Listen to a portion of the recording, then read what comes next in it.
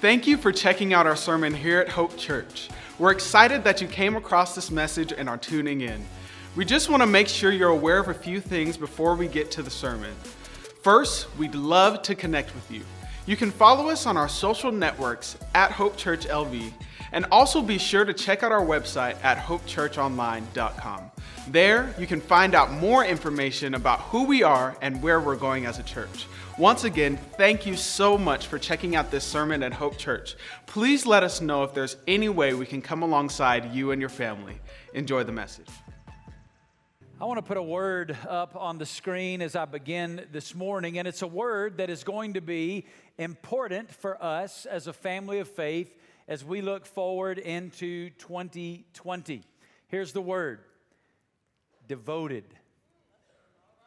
Devoted. It's a common word. It's a word that we use a lot. It's a word that gets used a lot, devoted or devotion. This word was introduced to the English language in print form in the mid-1500s, according to Webster's Dictionary. First time this word was ever used in print in English was, I think the date exactly was 1586. That's 434 years ago. And over the centuries, since this word has been introduced to the English language, we have found a lot of ways to express devotion, right? When we were talking about this as a pastoral team and leaning into this word, we talked about some of the things that people were devoted to. And I mentioned that, a generation ago, people were devoted to stamp collecting. And we had some millennials in the room, and they looked at me like, what's a stamp? They didn't even know that you could collect them. But stamp collecting and things like coin collecting. My grandfather was a coin collector. He collected coins and then banks that you could put coins in, and he was devoted to that collection of that. When I was a kid growing up, I got devoted to collecting baseball cards. Baseball cards were an important part of my life, so much so that when I bought my wife's engagement ring, I bought it by selling baseball cards that I'd collected. Now, if you don't appreciate that, you don't understand baseball card collecting. That is a great statement of romantic love. That I was willing to give up those baseball cards and buy that engagement ring. So we've throughout the centuries expressed being devoted or devotion in a variety of ways. And that's still true today. People are devoted to different things. It just looks different in our culture today. Some people are devoted to these. You know what these are? Some of you are looking at that like, is that like a neck massager? What is that? Others of you know exactly what this is, right? If you're devoted to this, you're called a what? A gamer, exactly. This is what's used to play Xbox or PlayStation, and people get devoted to gaming and they enjoy that. It's another way we express devotion. Another way today people express devotion, I discovered walking past Pastor Scott's office. The guy that you saw up here leading worship just a moment ago with that guitar, I walked by his office and he has this in his office. And I thought Scott had started a meth lab here at Hope Church. I was like, what in the world is that? And he explained to me, I had to write it down. This is a Chemex coffee maker. If you are devoted to coffee, you knew exactly what this was when I held it up, right? There's an obsession. Matter of fact, people that are doing this now, they're called the third wave of coffee devotion. The first wave in our history was when Maxwell House and the instant coffee. The second wave of the coffee devotion was the Starbucks era. And now we have this, the third wave of coffee. And these people look down their nose at Starbucks like, oh, that's just the commoner coffee. We're devoted to coffee. Listen, if you're making your own coffee in this by yourself, you might need some help, all right? But it's an expression of devotion and being devoted. I'm devoted in another area. I'm what you would call a foodie. Any other foodies in the room? If you're a foodie, you know this app, right? Come on now. I got reviews on there. I review stuff. I go to restaurants. I like to find the newest and the best and the trendiest. I love good food. I love watching people enjoy good food. I enjoy it. So I'm a foodie. I'm devoted to that. And a lot of you tell you, I figured that by looking at you, right? You're devoted to that. Devotion is one of those things that we express in a lot of ways, but long before the word was introduced in the English language in print in the 1500s, and before we took devotion and drove it off the cliff with some of our strange, weird obsessions, the early church, the church in the first century, modeled devotion. And the early church devoted themselves to a few things that really mattered. And in doing that, God used them to turn the world upside down. Literally this morning, we are gathered in this place today, sitting here. We'll gather by the thousands today, and people will gather in churches across Las Vegas and across our country and around the world, and the millions of people will gather today, and all of us are a visible, tangible expression of the devotion of this group of people in the early church.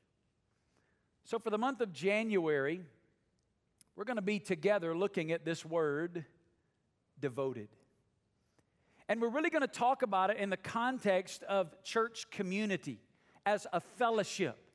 A lot of times when we teach, there's just simply individual application in our personal lives. And as we walk through this, there will be some individual application in our personal lives. But we're really talking about us being together as a family of faith, devoted and pursuing together what really matters. So if you have your Bible this morning, I want you to open it to the book of Acts chapter 6. In the book of Acts, we read the story, the history of the birth of the church, what you and I now know today as the New Testament church.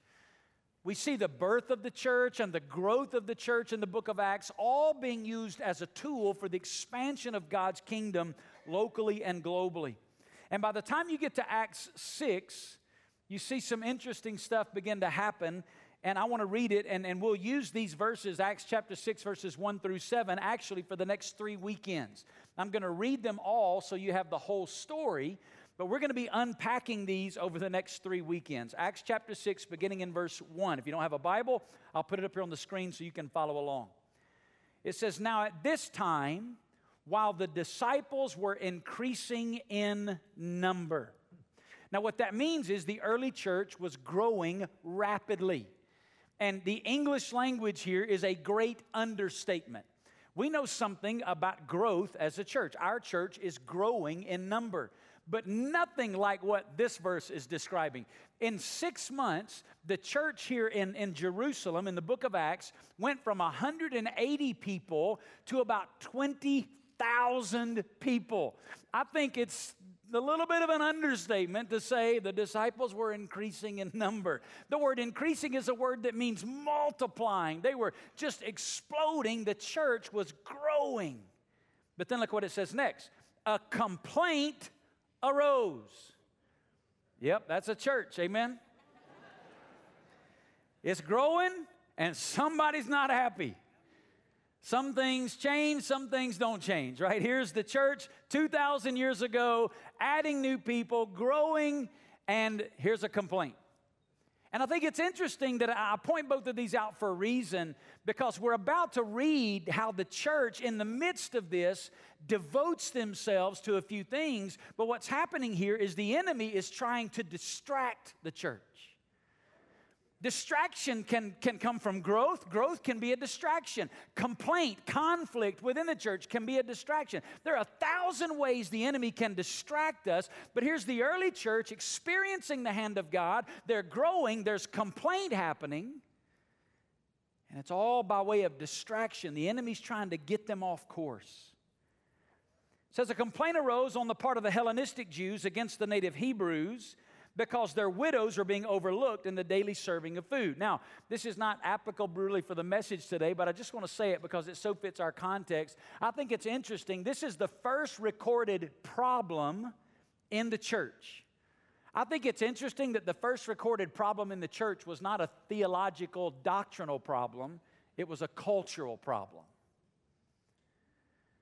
What happened in the early church, the gospel engaged the city, and the church looked like the city. Multiple cultures were redeemed together into one family, and that brought cultural problems. A lot of churches in America don't experience this because many churches in America are simply one culture. But what I love about Hope Church is the gospel has engaged the city of Las Vegas, and our church is a reflection of the city. We are a multicultural, multi-ethnic family of God. We're an expression of the real gospel of Jesus Christ penetrating a city. But here's where we need to be careful. Because we come from multiple cultures, there is potential for the enemy to use that to drive a wedge between us culturally. And that's what you see happen here in the early church. One culture got offended because another culture was seeming to be favored or privileged over another, and it brought conflict into the church. But the bottom line is the enemy's trying to use this to distract them and get them off course. Verse 2. So the 12 summoned the congregation of the disciples and said, "It is not desirable for us to neglect the word of God in order to serve tables. Therefore, brethren, select from among you 7 men of good reputation, full of the Spirit and of wisdom, whom we may put in charge of this task. But we will," here's the word, devote. We will devote ourselves to prayer and to the ministry of the word. And the statement found approval with the whole congregation. You know it had to be of God, amen? Everybody voted for it. Everybody said, "Yep, we agree." And they chose Stephen, a man full of faith and of the Holy Spirit, and Philip, Prochorus, Nicanor, Timon, Parmenas, and Nicholas, and a proselyte from Antioch. And these they brought before the apostles, and after praying, they laid their hands on them. And then look what verse 7 says. Because they didn't get distracted, because they stayed devoted to the things that mattered, the word of God kept on spreading. And the number of the disciples continued to increase greatly in Jerusalem, and a great many of the priests were becoming obedient to the faith. As our pastoral team really prayed and thought before the Lord about where to go in January of this year, God led us to this passage of Scripture in the early church. And we spent a lot of time laboring and praying and thinking through this passage of Scripture about what they were devoted to as a fellowship. And 3 things really rose to the surface for us out of these verses that they were devoted to. And we think as we begin a new year together, it's a great opportunity for us to kind of calibrate as a fellowship and make sure together we're devoted to these things as well. So I'm going to give them to you in 3 statements, but then we're only going to unpack one of these today. We're going to look at these over the next 3 weekends. Number 1, this year we must seek the Lord. The early church, by giving priority to God's word and to prayer, they sought the Lord. They were dependent on God. And we want to do that. Number 2, this year we must serve one another. You see the church here empowering everyone to use their gifts in service in the body. The church does not work with a few gifted people leading. The church works when all of us use our gifts and are unleashed in serving one another in the body of Christ. Then number 3, we must spread the word. This year we must spread the word. Out of the overflow of their seeking of the Lord by giving priority to the word and prayer, and they're using their gifts in service to one another and not allowing the enemy to distract them, they engaged in mission and God using them to spread the word and the kingdom continuing to expand. But this weekend we're going to focus on the first of these, and we're going to do it out of just one verse that I read for you. So I want to put it back up there and read Acts 6, just verse 4 one more time. Listen what it says. But we will devote ourselves to prayer and to the ministry of the word. The word devote here, it's a word that means to continuously persist in something. It's the idea of giving priority of time, energy, effort, schedule, to something. And the early church said, here's what we're going to do. we're going to give priority to prayer and the ministry of the Word. So I want to unpack that with 3 questions. Here's the first one. What is the ministry of the Word?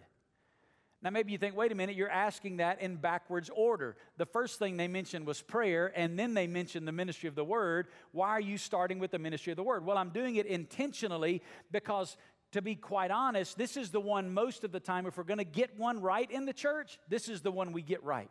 So I want to address it first, this idea of the ministry of the Word. Here's what the ministry of the Word is. It is the public reading and explanation of God's Word through preaching. It's exactly what we're doing right now. Right now, we've come together as God's people, and we're sitting under the teaching, the explanation of the Word of God, trusting that God is speaking to us through His Word. Paul wrote about this when giving instruction to the church in 1 Timothy. He wrote to another letter to a young pastor who was leading a church in a city called Ephesus, and here's what he wrote to Timothy. He said, "Until I come, give attention to the public reading of Scripture, to exhortation, and to teaching."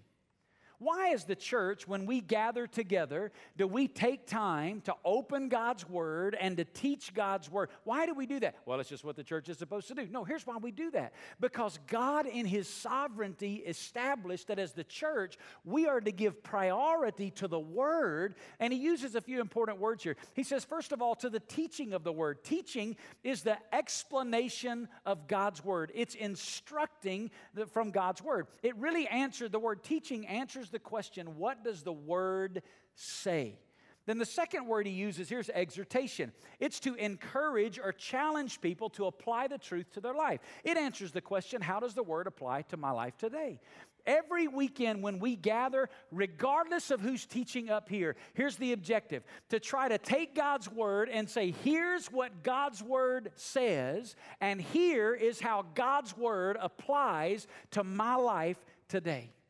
Now, whether you know this or realize this or not, whoever stands up here, whether it's me or one of our other pastors, and we preach on a Sunday, we don't just wake up on Sunday morning and say, okay, Lord, what do you want us to say today?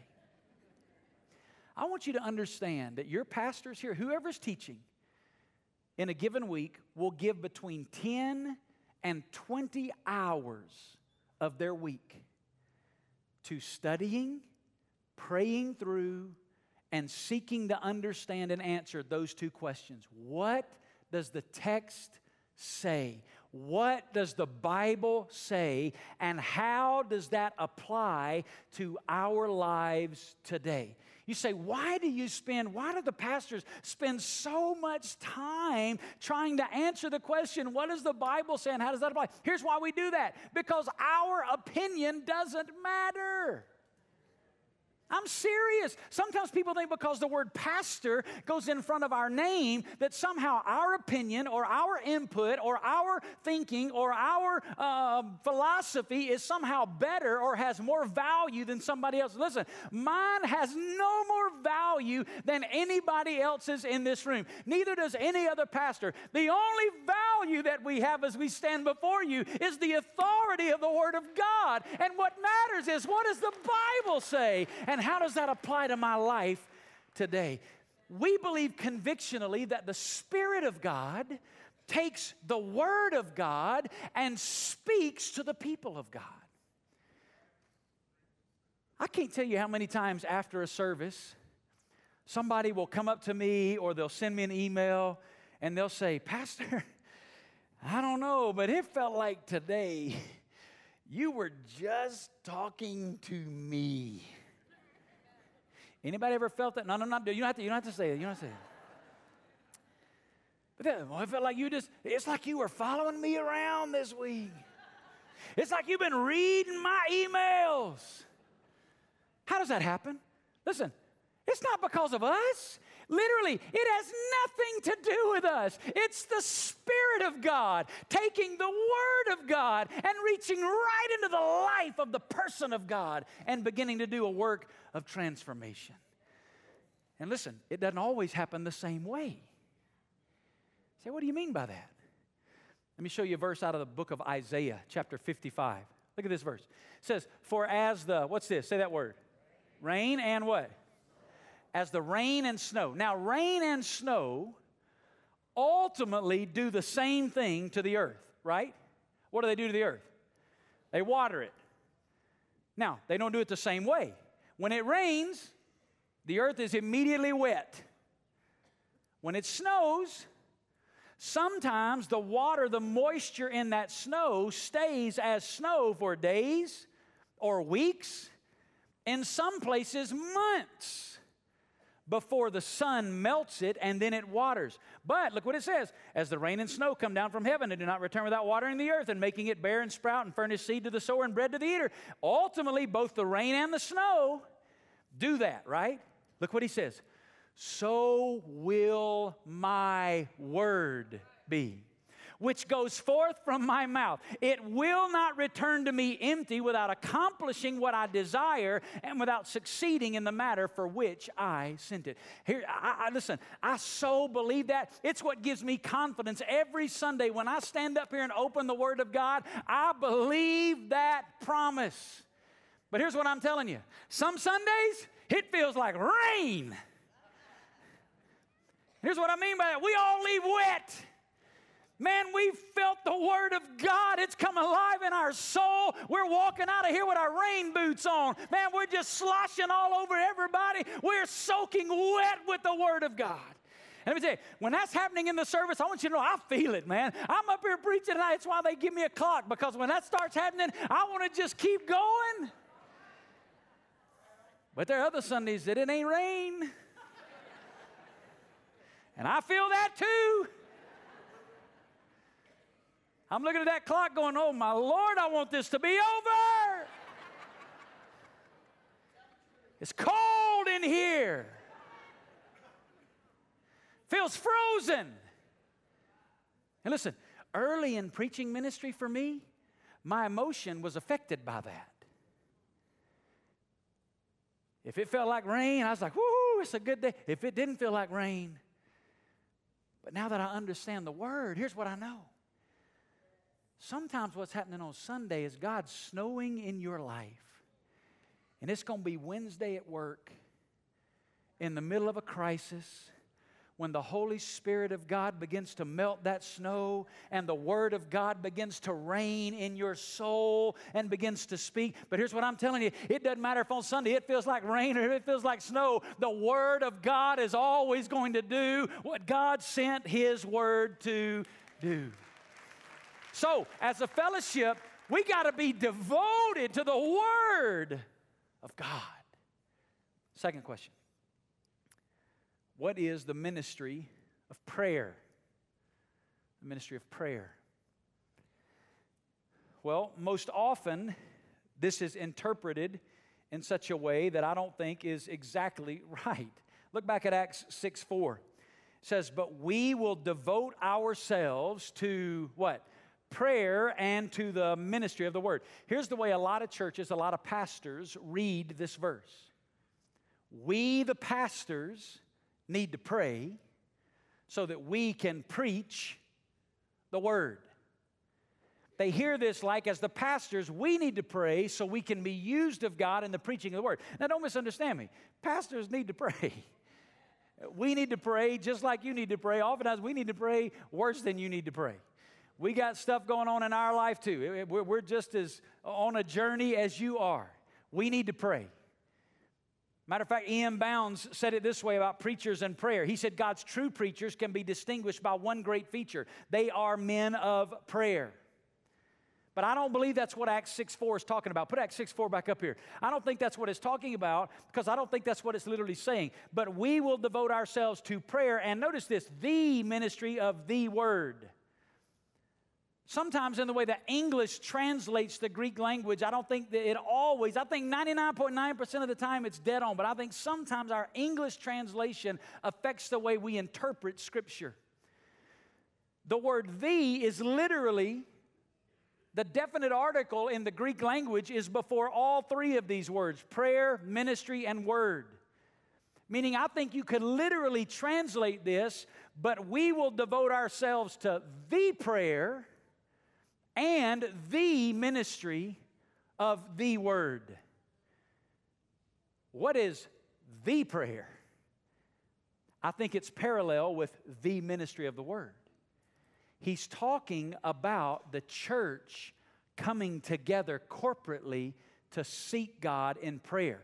The balance here is we need to come together and sit under the instruction of the Word, and we need to come together and seek God desperately in prayer. The church here is devoting itself to prioritizing prayer and the Word together.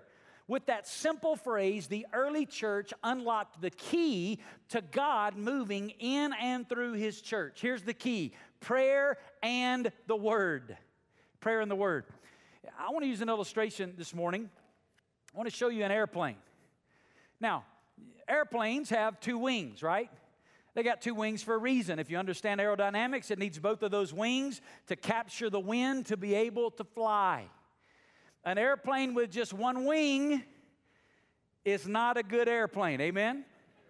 If you go down to McCarran Airport today to get on an airplane and you go through the security and you get seated on that airplane and you buckle in and you look out your window and there's a wing and you look out the other window and there's not a wing, what are you going to do? Are you going to sit there quietly with your seatbelt buckled and just smile as the pilot begins to back that plane up from the tarmac? No. Why? Because you know that plane is not going to fly. If it's got one wing, you're doing what? You're getting off as fast as you can, right? God in His sovereignty established that the church has two wings to the plane.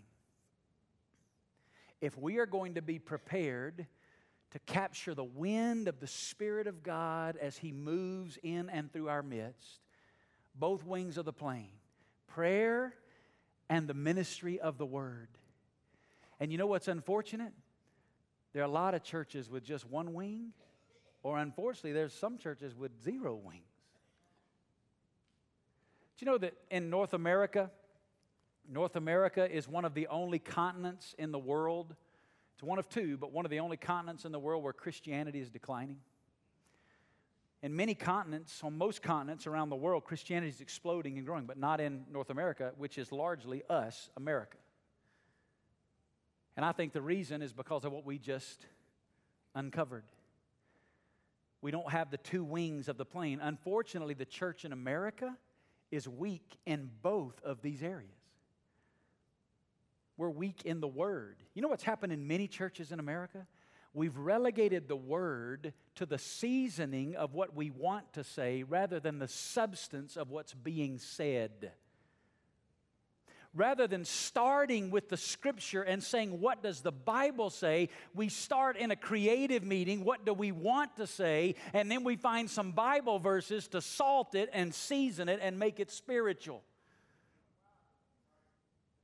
We've relegated prayer in much of the church in America, corporate prayer together. The only time much of the church in America ever prays is when it's time for the band to move off the stage, right? We get everybody to close their eyes so we can change the set and nobody knows what's going on. We've relegated prayer to moments of transition when we move on and off the stage. And we look at our churches in the context of our country and we look at our culture and we wonder why we're in the situation we're in. God gave us the church, and He gave us the church to move in our midst, and He gave two wings to the plane, the Word of God and prayer, and we need an awakening of the Word and prayer in the church in America. Thankfully, by God's grace, we've seen a little bit of a resurgence in the last 20 years or so to biblical preaching and the exposition of Scripture. So what we now have in many churches in America are theologically, biblically sound churches. The problem is, because we only got one wing of the plane, there's no power. We know the Scriptures and we know our Bibles, but we're not seeing the movement of the Holy Spirit of God. We're not seeing the power of God fall until we get both wings of the airplane. A devotion to the Word of God and a devotion to prayer, we will not see God move in power. And I think that's exactly what the church, they were growing, they were having problems. They said, we cannot let that distract us from prioritizing the Word and prayer. And then you see that that's the way the church began to live. As you read on through the book of Acts, there are 28 chapters in the book of Acts. In 26 of those chapters, the Bible mentions prayer. And in most of those instances, it's not individuals praying. Listen, we need to pray as individuals, but in most of the instances in the book of Acts, you know what it is? It's the church coming together to pray. I think we're not seeing the power of God because we don't come together and pray. John Franklin, in his book, said it this way: the greatest workings of God come by corporate prayer. And we will not see the power of God in sufficient measure to transform the world around us until we pray together. God in His sovereignty has determined that something happens when we pray together that transcends our praying separately. And at Hope Church, we've experienced that. Here's what we've learned. When we seek God in prayer, we experience God in power. And when we don't, we don't. So at Hope, one of the things that we try to practice is what we call Scripture-fed, Spirit-led praying together. So what does that look like? Well, it looks like just what we did a few minutes ago. If you hadn't noticed this, every week in our services, we take some Scripture and we put it up on the screen. We read that Scripture together. And then we pray through that text of Scripture together. What is that? Scripture-fed, Spirit-led. As the Spirit leads us, we pray together as a church. We've tried to build in an 8 or 10 minute block in every time we gather where we just pray together as God's people. And we've seen God do miraculous things in response to the prayers of His people. I want to encourage you in your small groups. As you meet in small groups, you should make sure to carve out a few minutes of that small group to just open to a psalm, a text of Scripture, and let the Scripture feed that time of prayer and the Spirit lead that time of prayer as you pray together in small groups. We also do this as a church by having what we call prayer gatherings. There are several nights throughout the year where we gather just to pray. That's all we do. We come together for about an hour and a half and we pray. And I got to be honest, they're some of my favorite gatherings we have as a church. But you know what's sad? They're some of our least attended gatherings we have as a church. So I'm going to give you a heads up. I'm going to put 5 dates up here on the screen.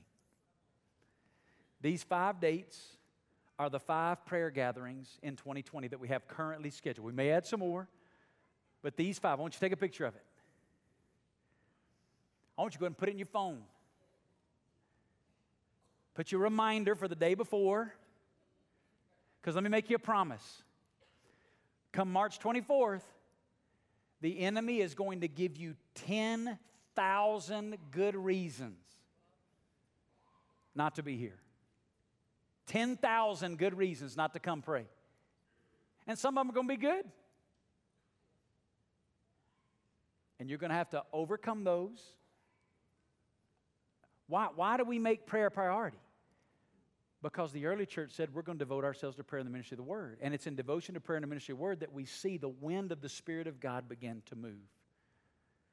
So I want you to mark these down and make. Now, I'm not talking about, sometimes we're going to get sick, sometimes we're going to be out of town. Listen, I won't hit all 5. I'll be out of town or something on one of them. I'm sure it's going to happen.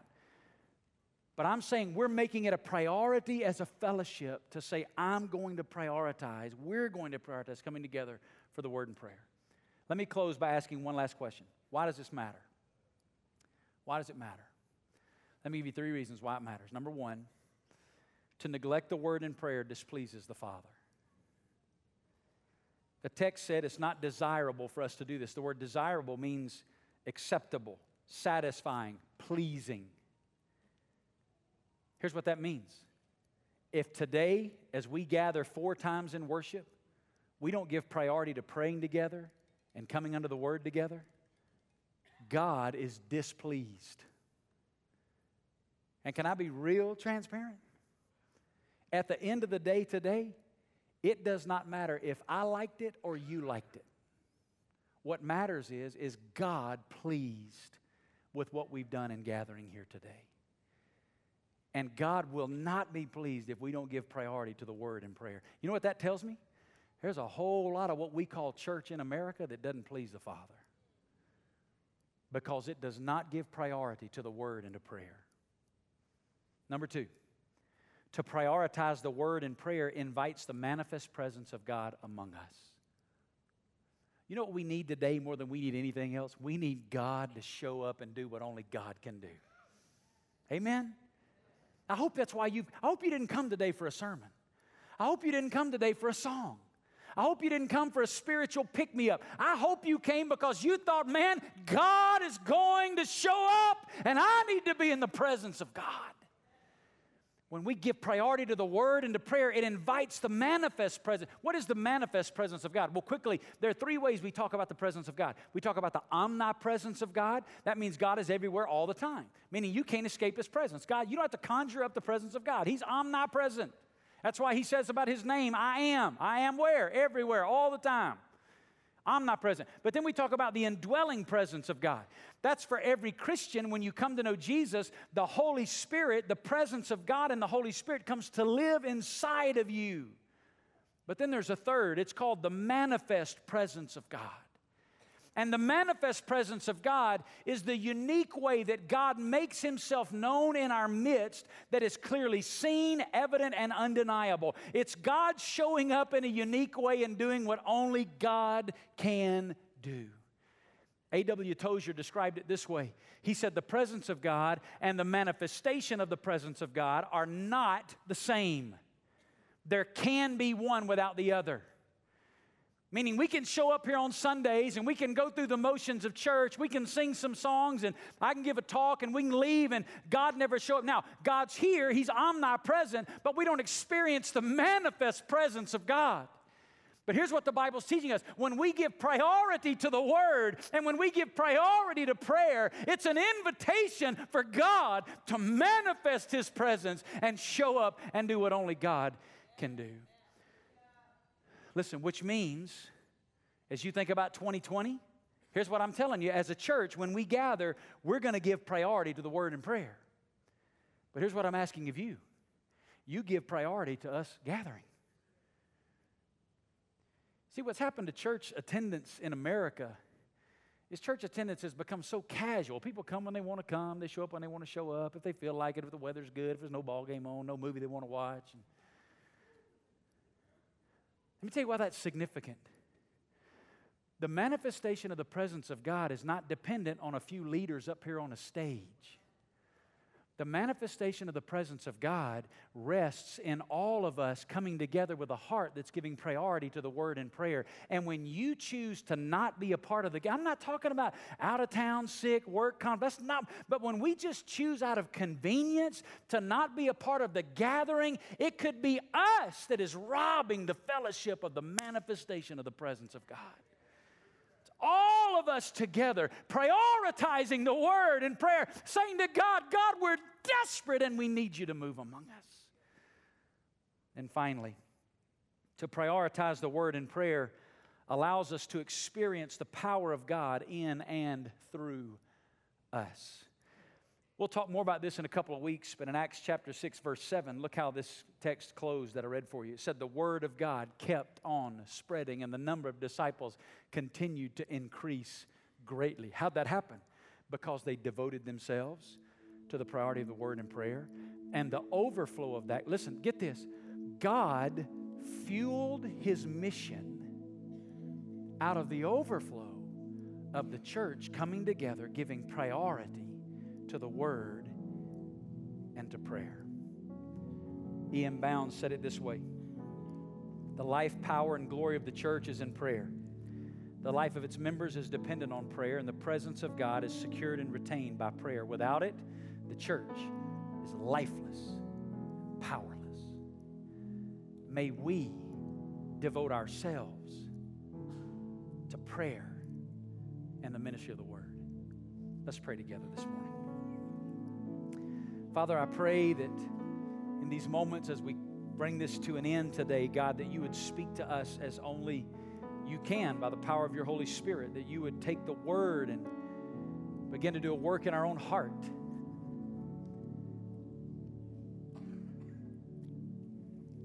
you sit there this morning in a spirit of prayer, let me start by saying this. This part of our service every weekend is not the green light for you to get to the parking lot early so you can beat everybody else out. Listen, we've sat and given priority to the Word and prayer, and we expect God in these moments to move in power. There are eternal decisions being made. We have an opportunity for God to speak. And maybe you're here today and this is your first time in a church service. Maybe you came here today with a new year trying to turn over a new leaf and start a new life. Hey, let me be real honest with you today. Hope Church cannot change your life. Oh, but listen, the God we worship can, and His name is Jesus. You're looking around at a whole bunch of people whose lives have been changed, not by a church, but by Jesus. The church is where we come together to grow in our relationship with Jesus, but it's Jesus that changes lives. If you're here today and you want a new life, a new start, a new beginning, I got good news for you today. The whole story of the Bible is that God loves you. It doesn't matter who you are, where you've been, what you've done. God loves you so much that He sent Jesus into the world to take all of your sin on Himself. And on the cross, Jesus died for your sin. He died for your brokenness. And He rose again from the dead as a testimony that He defeated it. And because of Jesus, you and I can now be forgiven and be given a relationship with God, and God can take the broken pieces of our life and put them back together. If you don't know Jesus today, when we stand and begin to sing a song of worship in just a moment, we got pastors here at the front. You can come to one of our pastors today and say, I need Jesus. And they'll sit down with you and show you from the Bible how you can have a relationship with God. You can begin a new life today. All you got to do in just a moment's come. Others of you are already Christians. And maybe as you've heard me talk about the church giving priority to the Word and prayer, it's brought conviction to your own heart about the lack of priority to the Word and prayer you're giving in your life personally. Maybe you just want to come and get in one of these altars this morning, and we're going to take these steps up here and open them up like an old-fashioned altar. You can just come and kneel before God, and you can just make a fresh surrender in your own life to giving priority to the Word and to prayer and to gathering with God's people. What greater Sunday than the first Sunday of a new year to make that fresh surrender? Maybe you want to pray with one of our pastors about something in your job, your health, your family, your marriage, your finances, whatever it may be. Our pastors are going to be here. The altar's going to be open. We're going to sing this song of worship to God. Lord,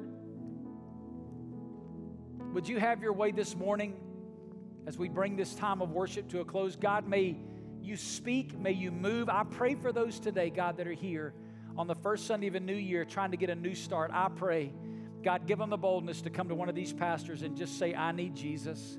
And I pray they'd meet Jesus today.